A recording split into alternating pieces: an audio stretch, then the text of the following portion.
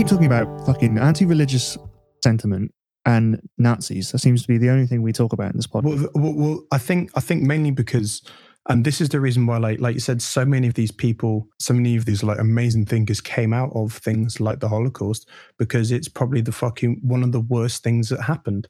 The fact that it happened, the fact that it was a real thing, a real historical event, not some sort of like written up like sci-fi fantasy, like beeline, throws everything else into like such crazy relief, doesn't it? It just makes everything, it's just such a massive fucking statement that people have to rethink everything else. Like all their value orders they now have a new benchmark for bad. So it means you have to reevaluate everything. Yeah. And the fact that it's real is more uncomfortable than worse things you could imagine in fantasy. I mean, I don't know how you could imagine the worst thing, but let's say you could. And it happened in Lord of the Rings, you know, everyone lost, because I mean there was some silver lining in the Holocaust in the fact that people survived. The Third Reich fell, and people got to tell their stories, and hopefully, see how history goes, it never happens again. But let's say in Middle Earth, Sauron conquers everything, and the land grows dark, and all this bollocks. You just go, okay, I don't care as much. Okay, it's slightly evocative, and I was enthralled in the story, but I've come out of the story now. Truth is more scary than fiction. Well, yeah, and well, it's actual evil, and the fact that it was perpetrated by people. And again, another fucking amazing book, Ordinary Men, where it talks about how these people who were like 45-year-old ex-policemen became like genocidal murderers, and the process that sort of went through is just a fucking crazy revelation. Have you read Hannah Arendt? I have not.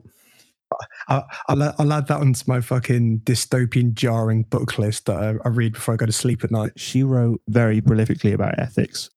As The Banality of Evil, that's the book I'm thinking of. I've heard of that. Yeah, I haven't read it though. Yeah, it's the same thing. Yeah, no. Yeah, I know what it's about. It's about how boring and like bureaucratic the people were at the Nuremberg trials. Yeah, literally, she's talking about Eichmann, and she's saying, and she's saying that this is worse than the cartoony Sauron. I mean, she doesn't talk about Sauron, but it's worse than. It'd be so much better if she did. Yeah, no, but it's worse than any this cartoony idea. I think this is why high fantasy is no longer like. I think people do genuinely grow out of a lot of high fantasy. I love talking until the day I can't read or play video games or watch films anymore. But any other high fantasy, I'm just like, no, because like what evil? The evil doesn't exist in that form.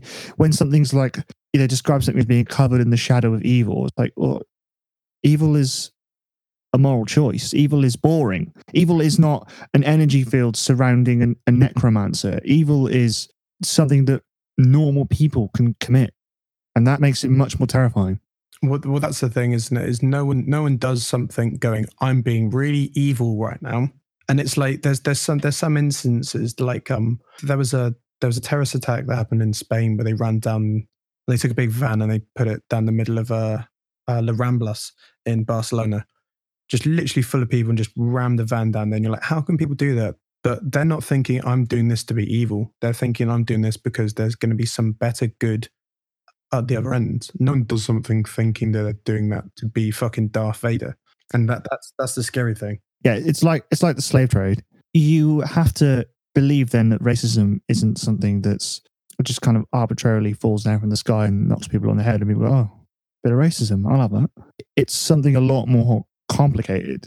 And you can't say that everybody that lived in the 18th century was evil. It's like, what was that? Like a biological, was that an epidemic? Was everyone unlucky? Was everyone just born evil? No, it's something to do with the fact that normal people can very easily commit evil acts without knowing. Well, it's like, I can't remember if it's your boy Viktor Frankl or your boy Alexander Solzhenitsyn, but it's like, he says like the line of evil runs through the middle of every man. And it says, yeah, we all have the potential to be evil. Like it's the fact that, hey, look, given the right set of circumstances, you would shoot a Jewish family, and that's so much less palatable than just saying there are people who are evil human beings. because that's probably not true. Mm. Even though people do fucking unspeakable evil things. Anyway, on that cheery note.